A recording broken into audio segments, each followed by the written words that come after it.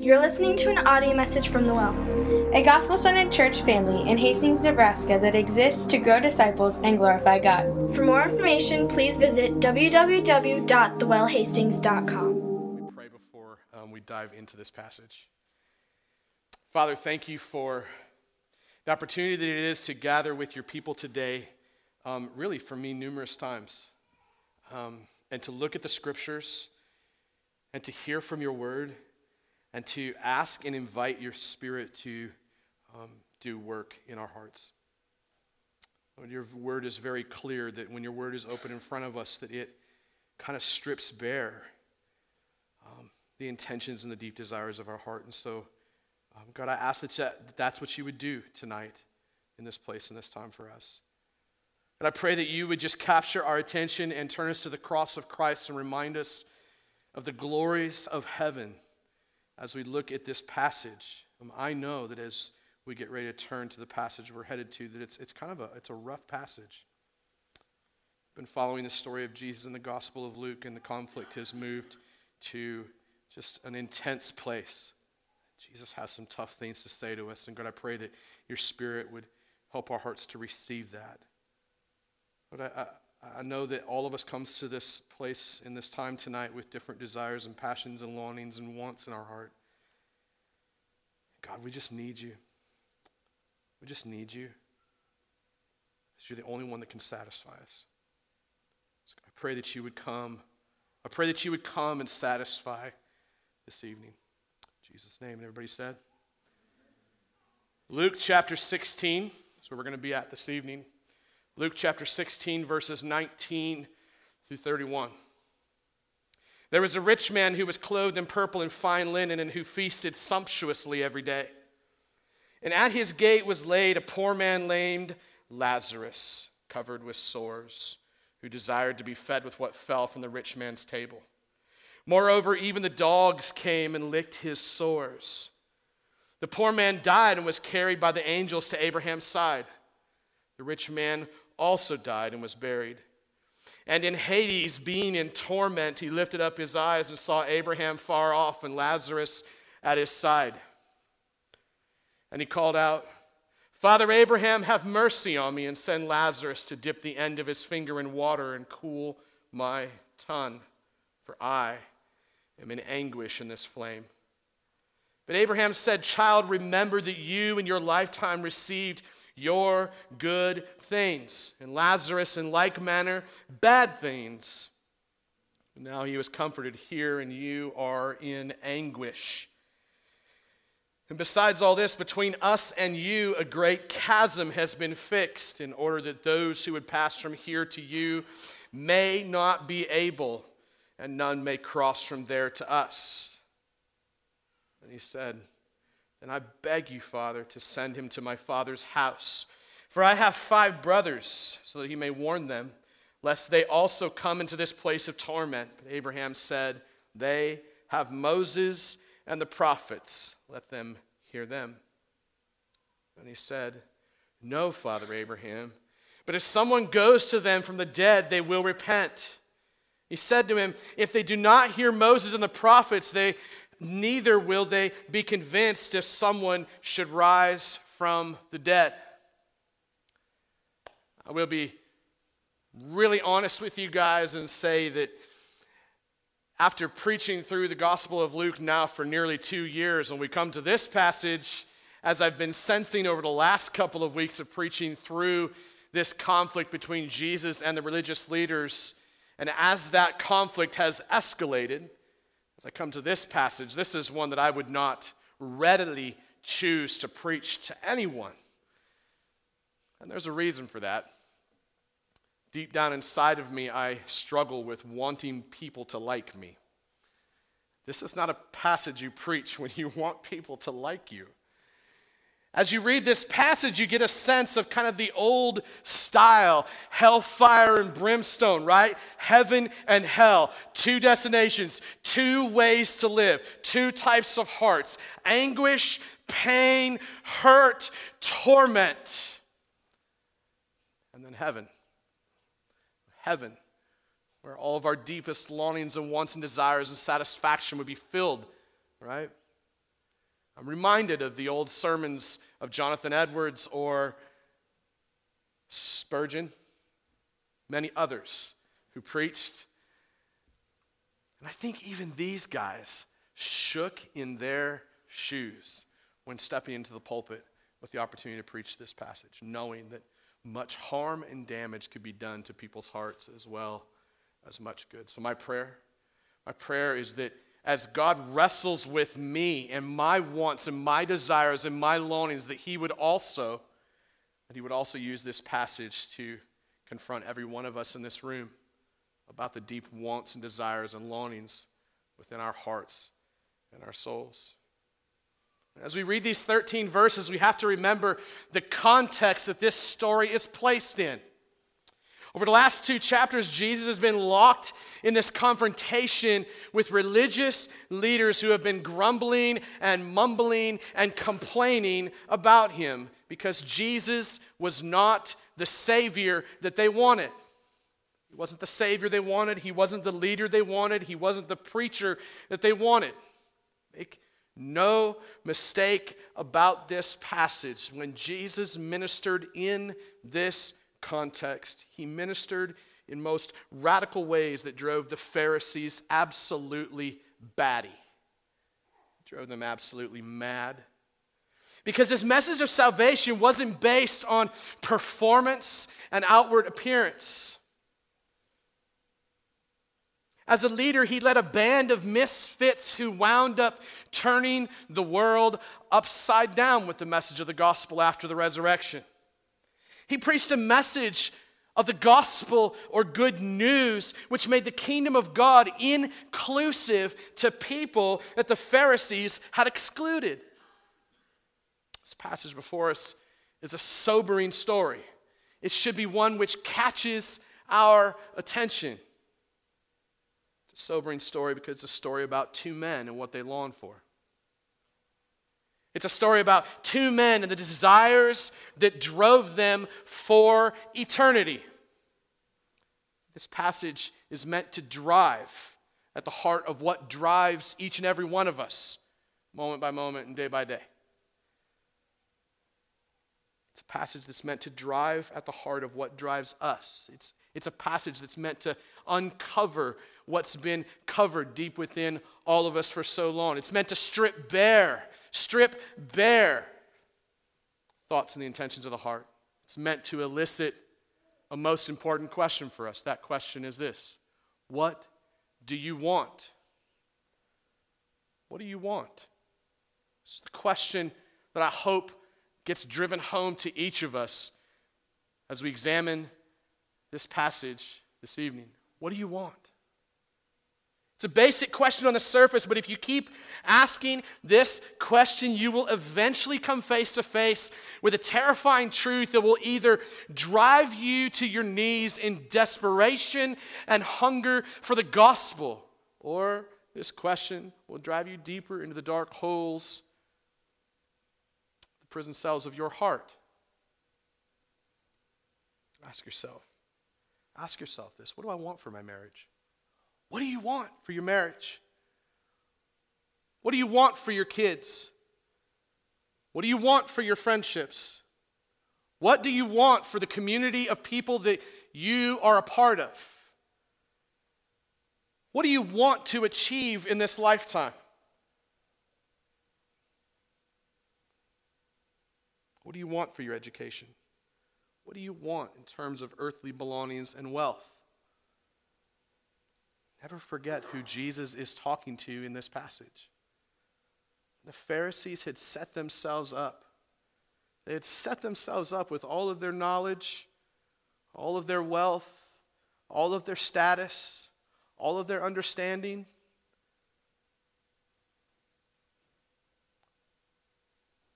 You ever dream about the American dream?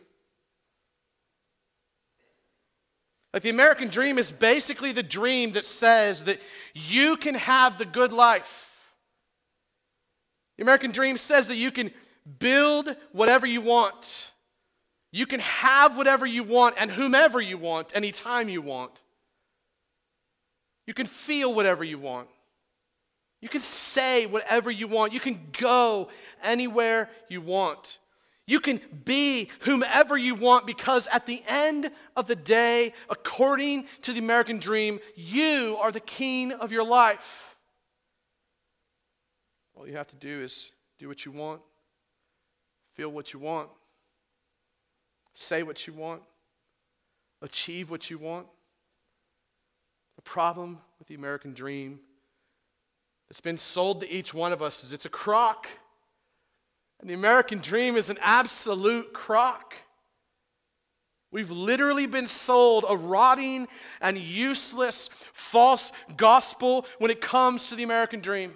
You might be sitting here and you might be asking the question, what's the problem with the American dream? What's wrong with the American dream? The problem with the American dream is that it will never satisfy you.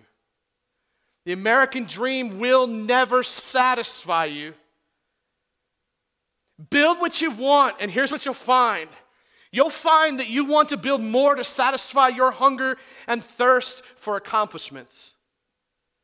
Chase down everything you've ever wanted and consume it, and you'll come out the other side realizing that what you wanted to consume doesn't satisfy you either, so you better go chase down some more stuff to consume.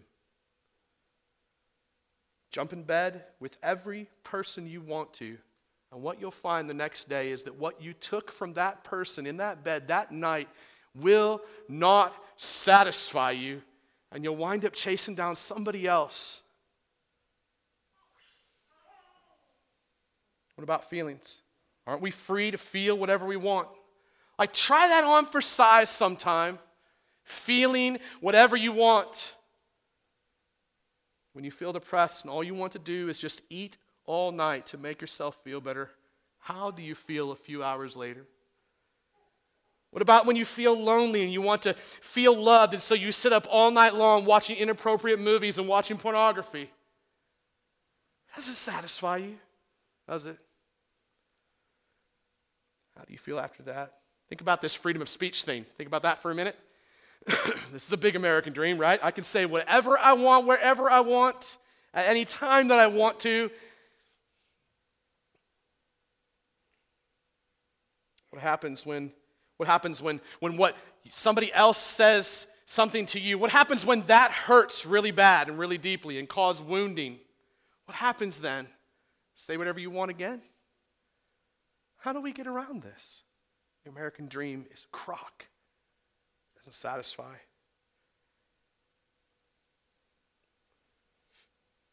If you're not happy with who you are, then according to the American dream, if you want to be someone else, then by all means you can change your name if you want to. You can change your sex if you want to. You can change your hair color if you want to. You can change your address if you want to. Whatever you want to do, you just go ahead and do it if it makes you happy. Again, you are the king of your life, and you can do or get whatever you want. As I said already, the problem with the American dream is it's a crock because it will not satisfy you. Like, ask this question: what do you want right now, in this moment, right here, right now? What do you want? Most of us walked into the room tonight with a list of things that we wanted, places we wanted to go, things we wanted to accomplish. We can easily make a list of things that we want to have, and many of us will spend the bulk of our lives chasing those things down, having no satisfaction. We will spend the bulk of our lives chasing every whim, every desire, every want, every longing.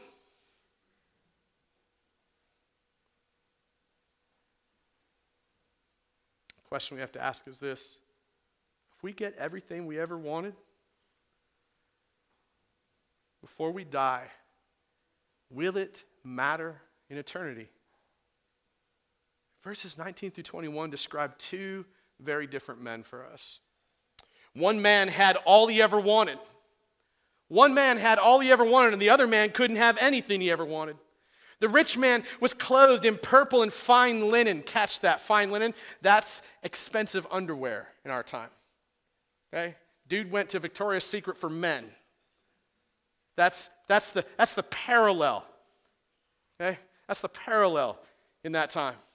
Dude wore expensive underwear. because he could. He was clothed in purple and fine linen. Purple, he was clothed like a king. He had everything he ever wanted. He feasted sumptuously every day, while at his gate laid a poor man named Lazarus, who was covered with sores, who desired to be fed with what fell from the rich man's table. And don't forget who Jesus is talking to. Jesus is talking to us. How? Jesus is talking to us. We are one of the wealthiest nations on the face of the planet. I heard a story today about a missionary who was heading to Africa to minister to little kids whose daily income was less than $2 a day. Less than $2 a day. And we grumble and complain because we don't make $10 an hour. Jesus is talking to us. If there's anybody that I fear for more as I read this passage, it's those of us that know Christ. It's those of us that believe we know Christ. It's those of us that think we know Christ. Don't forget, he's talking to the Pharisees. They knew every Bible passage you could ever know. They could stand on the street corner and recite entire books of the Bible from memory. They stood on the street corners and prayed prayers that make us look like little children. They went to more VBSs than you and I could ever think of. Yeah, Jesus says, hey. He's basically saying, hey, you're just like this rich man. You've got everything you ever wanted, but there's people laying outside the door of your churches who need Jesus, but you won't share with them because you think this is all about you and not them. Oh, it's heartbreaking. It's heartbreaking to me as I look at this. I'll tell you what's even more heartbreaking is I sat out behind my house last night at a fire pit, nervous and fearful because I didn't want to preach this message in the church that I went to this morning, nor to this church this evening. Why? Because I was afraid to preach this message. Why? Because the deep desires and longings and wants of my heart are not what God wants always. I want to hide. I want to hide. I want to hide and be comfortable. I don't want to take us to that place that's uncomfortable because then I'm to blame for that. The poor man couldn't catch a break in this passage. Could not catch a break. But the rich man had everything he ever wanted. He had all the food he ever wanted, all the clothing he ever wanted, all the underwear he ever wanted. He had all the flat screen TVs he ever wanted. He could purchase anything at any point in time. And the poor man, this poor man laid at this rich man's gate, longing for scraps of food on the dinner napkins. All he got was a bunch of neighborhood dogs that came over and licked his wounds. Imagine this picture with me for a minute. Just think about it for a minute. You're laying at the gate of some wealthy man's mansion who has everything you ever wanted. He's got every single thing he ever wanted. And you're laying there at his gate, and your entire body is an open wound, and to even move hurts. And what do you get? What do you get? A bunch of dirty, stinky neighborhood dogs to come and lick your bleeding sores as your stomach grumbles for yet just a crumble of food. That's the picture. You put yourself in the place of the Pharisees who are hearing this. The Pharisees would never touch this man. They would never feed this man. They would stay in their high and mighty places. They would never go and sit with this man. Why? Because to sit with someone whose flesh was bleeding and torn open in this way was to be in an unclean place. And in fact, if somebody like this man walked into the church today, right now, if this man came walking down our aisle today, what would happen then is everybody that was sitting there would turn around and stare like this. And then suddenly, somebody in the middle of the gathering would yell, "Unclean, don't touch him, stay away." That's what would happen. It's the same picture as if a transgender walked into our church tonight and sat in the front row. What would we do if he walked in here, or she, or whatever? How would we respond? I can tell you how we'd respond by looking at our Facebook pages. It wouldn't be with the love of Christ. It wouldn't be. This is Jesus speaking to us and our wants and our desires. What do you want? What do you want when people see you? What do they think?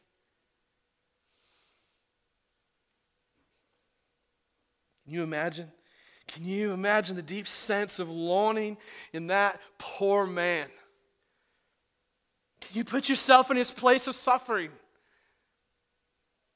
Can you imagine what it must have been like just to want to eat the rotting food in the trash can? Maybe just to know somebody with a gun that could shoot the dogs that were licking the sores all over your body. Can you feel the juxtaposition between these two men? Between the rich man who had everything he ever wanted and the poor man who had nothing he ever wanted. And do you know the median income for most families in this community is $42,000? $42,000 is the median income in Hastings, Nebraska. And yet most Christians give away roughly 2% of their income.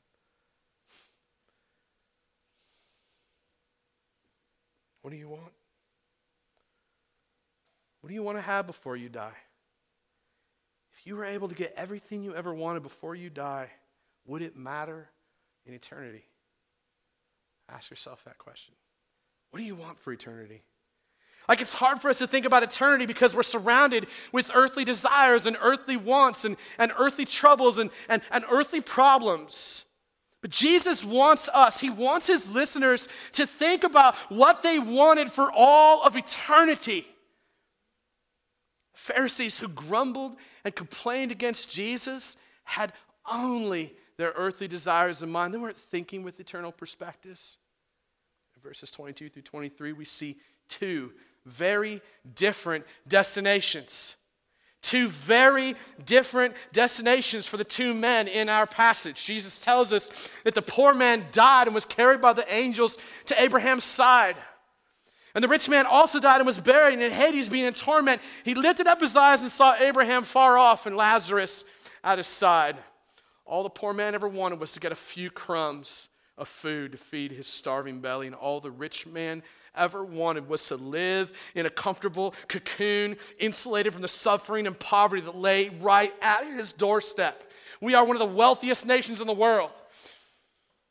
Most nations throughout the world, you got little kids living in trash heaps. And I'm concerned about what brand of tennis shoe I'm wearing.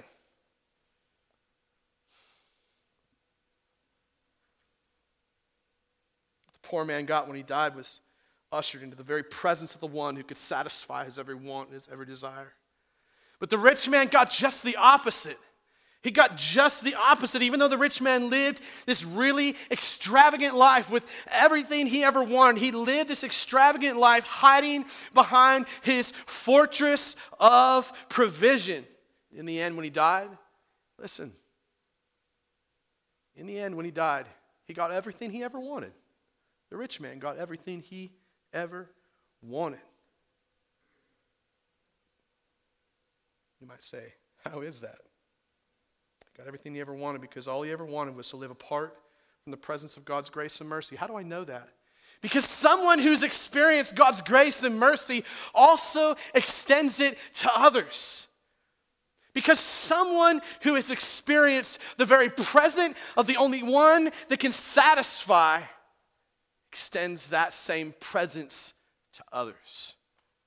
And this rich man did not do that. He hid out behind his walls. Pretended, and he faked it. Man, do you ever want to shield yourself from the pain and the suffering of others? Do you want to be free of the inconvenience of other people's needs? Or find yourself in that place of wanting to live in a way that gives thought only to what you can get right now and no thought to eternity? What do you want for eternity? Do you want what God wants for you now, or do you want to give in to your sinful desires for self-gratification? If it feels good now, do it. Self-preservation, I got to get mine and build my life.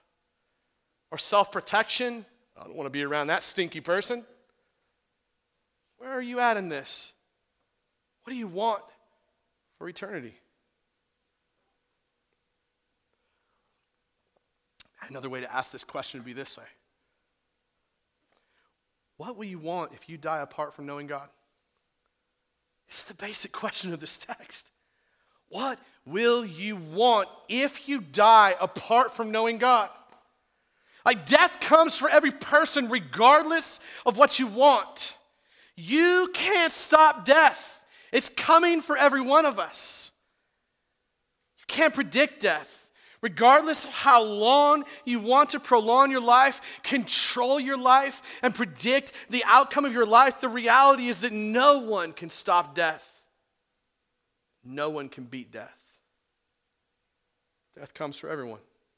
The question for every one of us is this: what will I want if I die apart from knowing God? This is why verses 24 through 31 are so important for us, because in these last final 8 verses, we catch this picture of what it'll look like for us if we die apart from knowing God. These final verses paint the picture of the anguish and the torment and the hopelessness of dying apart from knowing God. As I sat on my back patio last night thinking of my own fear and my own wants, the biggest conviction that finally hit me in the midst of this is, why would you not want to preach this? Jesus preached this. Why? Because he loves us. If you die apart from knowing God, one of the things that you're going to want is mercy. You're going to ask for mercy. Grace means the extension of God's love, though you and I didn't deserve it, did nothing to earn it. Mercy is the withholding of God's wrath that we actually deserved. And the way that wrath is withheld is not based upon anything you think, say, or do. It's based upon you coming to a place of faith and trust in Christ, whereby he changes your life radically. Like, if you can't look at your life and see some sort of radical change from that moment till now, you've got to ask yourself, do I know him? Have I experienced his mercy? It's the one thing that you might want if you die apart from knowing him, will be his mercy. Verses 24 through 26 paint this picture of the rich man in Hades, or hell, apart from the presence of God, after living a life of indulging his sinful and self-preserving wants and desires. Like, the rich man finds himself, after he has died, in the torment of Hades. And when he finds himself there, he immediately decides what he wants. He immediately decides that he wants someone to soothe his anguish. He wants mercy in the midst of his anguish, mercy in the midst of his pain. He sees Abraham in heaven with Lazarus. He cries out, "Father Abraham, have mercy on me. Send Lazarus to dip the end of his finger in water to cool my tongue, for I am in anguish in this flame." The rich man cried out for mercy in the midst of his anguish, and Abraham answered the rich man's plea for mercy by saying this. He said, Child, remember that you in your lifetime received your good things. When you walked the face of that earth, you had good things. Lazarus, in like manner, bad things, but now he is comforted here, and you are in anguish. Lazarus had all the comfort he could ever want because he was in heaven in the presence of only one that could satisfy him. But the man with no name, the rich man, the man with no name, the reason I believe he has no name is because his name was not written in the Lamb's Book of Life from before the very foundations of the world. His name wasn't in there. Lazarus had a name. He had a name and a destination from before the beginning of time. He was an object of God's love. Lazarus' name actually means God helps. It's an old saying that says, God helps those who help themselves. Absolute heresy. God helps those who help themselves. That's a crock. You and I can't help ourselves. Doesn't mean you don't have some responsibility. Don't hear me wrong. God helps those whom he helps.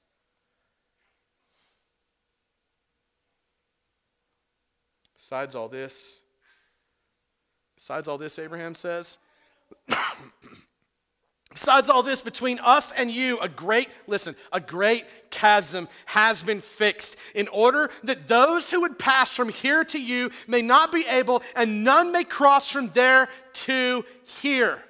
You take this one passage and you put that in the face of all those people who believe that anybody and everybody goes to heaven because God's a loving God and will never send someone to hell. And you know what you got to do? You got to ignore this passage. All the Rob Bells in the world, all the real love wins crap that says, oh, you might pay a penalty for a while, but at some point God's love will win you back. No, I think my Bible says that there's a deep chasm, a Grand Canyon. No one can pass from the realm of heaven to the realm of hell, or from the realm of hell to the realm of heaven. Like, once you get there, it's eternal. You're there, it's done, it's over. Rich man is crying out for mercy, but the time for mercy has passed. The time for mercy is past. There's a Grand Canyon that has been sovereignly fixed between these two realms. Hell is this place that is void, absolutely void of God's good, merciful presence. Heaven is this place that is full of God's good and merciful presence. People who live apart from God on this earth will continue to live apart from God in eternity. And when that reality is made clear, the only thing that they'll want at that point is to be comforted in their anguish by God's mercy. So one of the things that you'll want if you die apart from knowing him. The problem is that if you do not want God's mercy now, then, even if you want it then, you won't receive it, because hell is a place for people who reject God's mercy, while heaven is a place for people who rest in God's mercy now. Listen, if you live apart from God now and don't want anything to do with him but pretend like you do, God's not going to force you to go live with him. Why would he do that? Like, that would be a hateful God who forces you to go somewhere that you don't even live now like you want to go to later. He's going to give you over to what you wanted the entire time. That's why this question lands here. What do you want? If you die apart from knowing God, you'll not only want mercy, but you'll also want to warn others. Listen, when you and I experience something that is absolutely horrific, there's something within each and every one of us that instinctively wants to warn others not to go down that same path. Isn't there? This is why the rich man presses forward with Abraham. He realizes, oh, there's a great chasm. I'm doomed. It's over for me. There's no mercy for me. But there's others. There's others. This is why Abraham says, but I beg you, Father, to send him to my father's house. For I have 5 brothers, so that he may warn them, lest they also come to this place of torment. Even when we've lived according to the wants and the desires of our lives. Even when we've lived according to the wants and the desires of our lives that have led us away from God, there is something deep within us still that wants to warn others of the suffering and the pain and the hardship and the difficulty, the need for mercy. Abraham's response is eye-opening, right? It's eye-opening when he tells the rich man that his 5 brothers have Moses and the prophets. Let them hear them. The point of what Abraham is saying is this. He's saying that those of us that are on this side of death do have a chance to listen to God's word right now. You have a chance to listen to the preaching of God's word right now and hear it and listen to it and respond to it. You have that chance to receive mercy. Have that chance. Abraham says, but they wouldn't even listen to that. So there's no reason to send someone back to the grave to warn anyone, because all that we need to know about eternity has been written in the scriptures. This man referred to Abraham as father. What that tells us is that he had heard the truth of the scriptures. He'd heard the truth of the scriptures, but he had rejected God's word because he didn't want to listen to it. He didn't want to Listen to it. What do you want? What do you want? Do you want to listen to God's word right now? Do you want to hear the rebuke of Jesus when he rebukes you? Do you want to live in faith-filled obedience to the words of Moses and the prophets, the words of Scripture? Jesus teaches us here that if any of us die apart from knowing God, we will want God's mercy, and we will also want to warn others of the torment that the Scripture speaks so plainly about in hell. Only two kinds of people. You're either an enemy or you're a family member. There's only two destinations. We're either going to the place, the presence of the one who would satisfy us now so that he can completely satisfy us then, or you're going somewhere where there is no satisfaction. It's all torment. I would be unloving if I didn't say that to you. It would be like standing in front of a railroad track and watching a train bearing down on my 7 children and standing back and saying, I don't want to say anything because I might hurt your feelings. If you die apart from knowing God, you will want mercy, you will want to warn others, you will also want repentance at that point. Repentance is not a good topic, right? We don't want to talk about repentance because we want to go on living our lives the way we always have. That's what we want. Repentance and hell are not popular topics to preach about. Both of them are biblical topics. That's why Jesus wants to talk about them when he's preaching. Repentance isn't popular in our world, and it wasn't popular then, because to repent means to turn around and to walk the opposite direction from where you've been headed all along.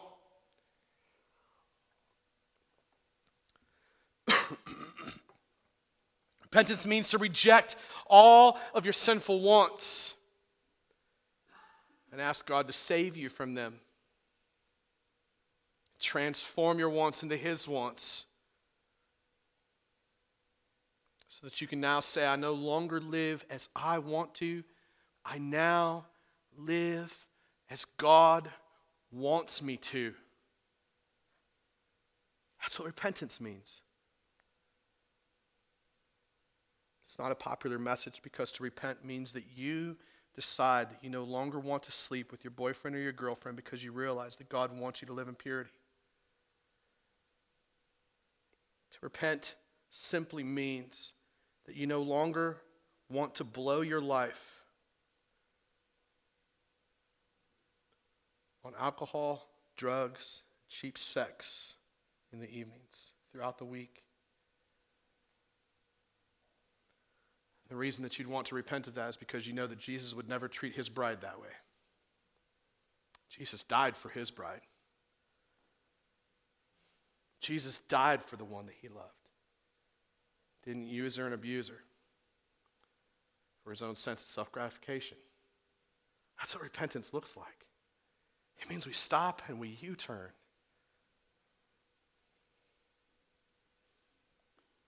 To repent means that you no longer want to live in accordance with the wants and desires of your flesh because you realize that the wants and the desires of your flesh have made you an enemy of God. But by faith you can receive the love of God and no longer live in accordance with the wants and desires of your flesh. Repentance is a hard message. It's a hard message that doesn't tickle the ears, but according to Jesus, who didn't preach ear-tickling messages, if you die apart from knowing God, you will want to see repentance. The reason that I see people turn their ear deaf to the message of repentance is because they've hardened their hearts against God. They've heard it one too many times. They've hardened their hearts. They've closed their ears, and they've covered their eyes. They've shut down their minds, and they've refused to repent. And what happens is the fruit of their lives is not repentance. It's sin. It's war against the God who loved you, who gave his son at the cross to be torn to pieces. I would never give my life for somebody that hated me. It would be so hard. Jesus willingly came and walked that path for you and I so that you and I would have the opportunity to bear the fruit of repentance. here's the deal. If you die apart from knowing him, you'll not only want mercy, you'll not only want to warn others, you will also want to see repentance. Jesus makes this clear. He makes this clear in the final verses of this story about two men who lived two radically different lives and wound up in two radically different destinations. In verses 30 through 31, the rich man is still pleading with Abraham when he says, "No, Father Abraham, please no. If someone would go to them from the dead, they will repent." Abraham's response has this air of finality and completeness. He says, if they do not hear Moses and the prophets, if they do not hear the preaching of God's word, neither will they be convinced if someone should rise from the dead. Meaning that if you do not believe the scriptures when they call you to receive God's mercy and to receive this warning and to then walk in repentance, if you do not believe the scriptures and the preaching of God's word in that, neither do you believe in the power of the resurrection of Jesus, which is available to you and I for the power of transformation and growth.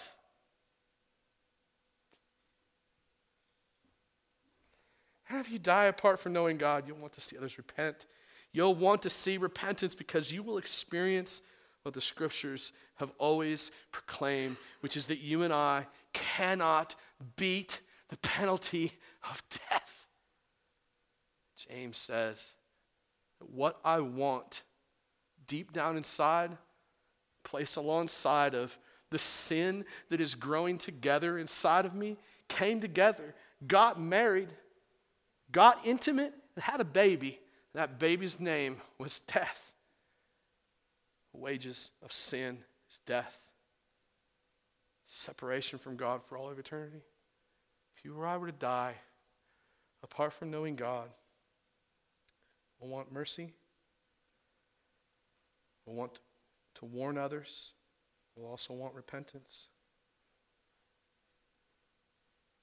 There's nothing that will satisfy you in eternity. There's nothing that will satisfy you in eternity that you can pursue on this earth other than Christ himself. Every time you find yourself wanting that thing or wanting that person or wanting those wants and desires that you know are contrary to Christ, fall on your face and cry out for God's mercy and receive Christ in those moments and pursue him.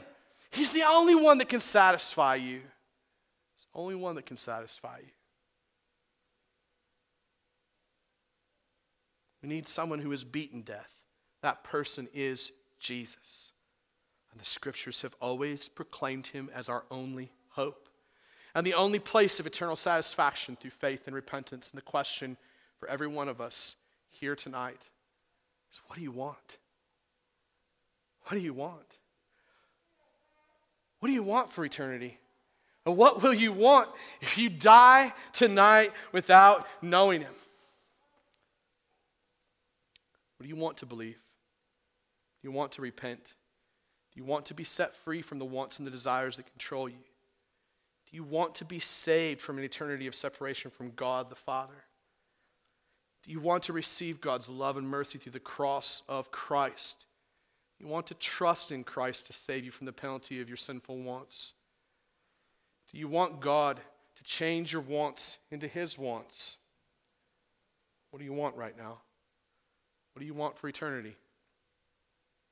What do you think you'll want if you die tonight apart from knowing God? What do you want? Let's pray. Father, thank you for the privilege that it is to preach your word tonight. Father God, as we enter into a time of closing and worship, I just pray, God, that you would reach down and touch many who are hearing this message. I pray for those of us in the room that have thought that we've known you for a long time. Pray, God, that tonight you would save many. Pray, God, for those who are here that are still just actively rejecting you with their lives. I pray, God, that you would bring about the fruit of repentance, that you would extend mercy, that you would give the ability to receive mercy, that you would help us to receive your love, that you would help us to be warned of what it would be like not to know you. I pray that you would help us to walk with the fruit of repentance in our lives. Help us to look to the cross of Christ. God, help every one of us in this room to repent of the ways that we have desired and longed and wanted for things and people and habits that will not satisfy. Give us Jesus tonight as we worship. In Jesus' name, amen. As we close in worship, I invite you guys to stand with us. There will be two people near the front to serve communion. And as we serve communion, we invite you to come. The way that we serve communion, there's two people near the front, and you may take some of the juice and take a piece of the bread. The juice is symbolic of Christ's blood, which was shed for you, poured out for you. The bread is symbolic of the body which was broken for you. So as you come, think about the message of the gospel. Remember that this is the Jesus that we claim to believe and trust in.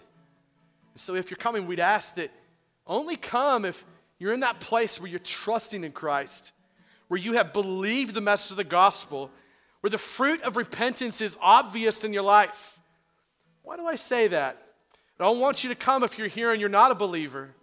I don't want you to come if you're here and you're not walking with Jesus, because to do so, to come and to do this would only to be engaging in mere religious activity.